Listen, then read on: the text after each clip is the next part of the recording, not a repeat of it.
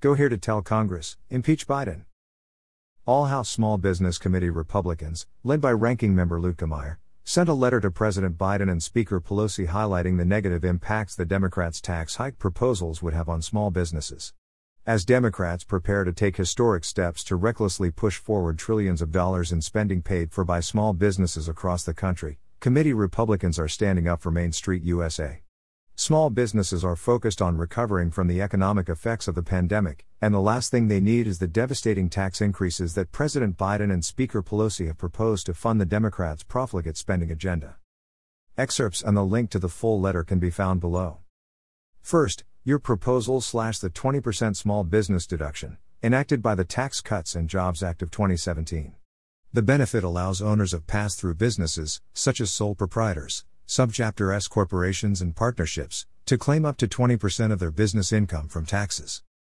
Second, your proposals nearly double the long-term capital gains rate from 23.8% to the top ordinary capital gains rate of 39.6%. In an August 2021 Small Business and Entrepreneurship Council survey, 60% of small business owners oppose this sharp increase. Third, your proposals repeal the step-up in basis of an inherited asset at death, the stepping up the value of the asset and taxing it at its current market value. This means the asset will be retroactively taxed on the investment's gain when transferred at the owner's death. Fourth, your proposal eliminates 100% bonus depreciation on most investments immediately, rather than phasing it out. Eliminating this provision simply means small businesses will have less capital with which to operate. Fifth, your proposals hike the corporate tax rate from 21% to 25%, or even 28%.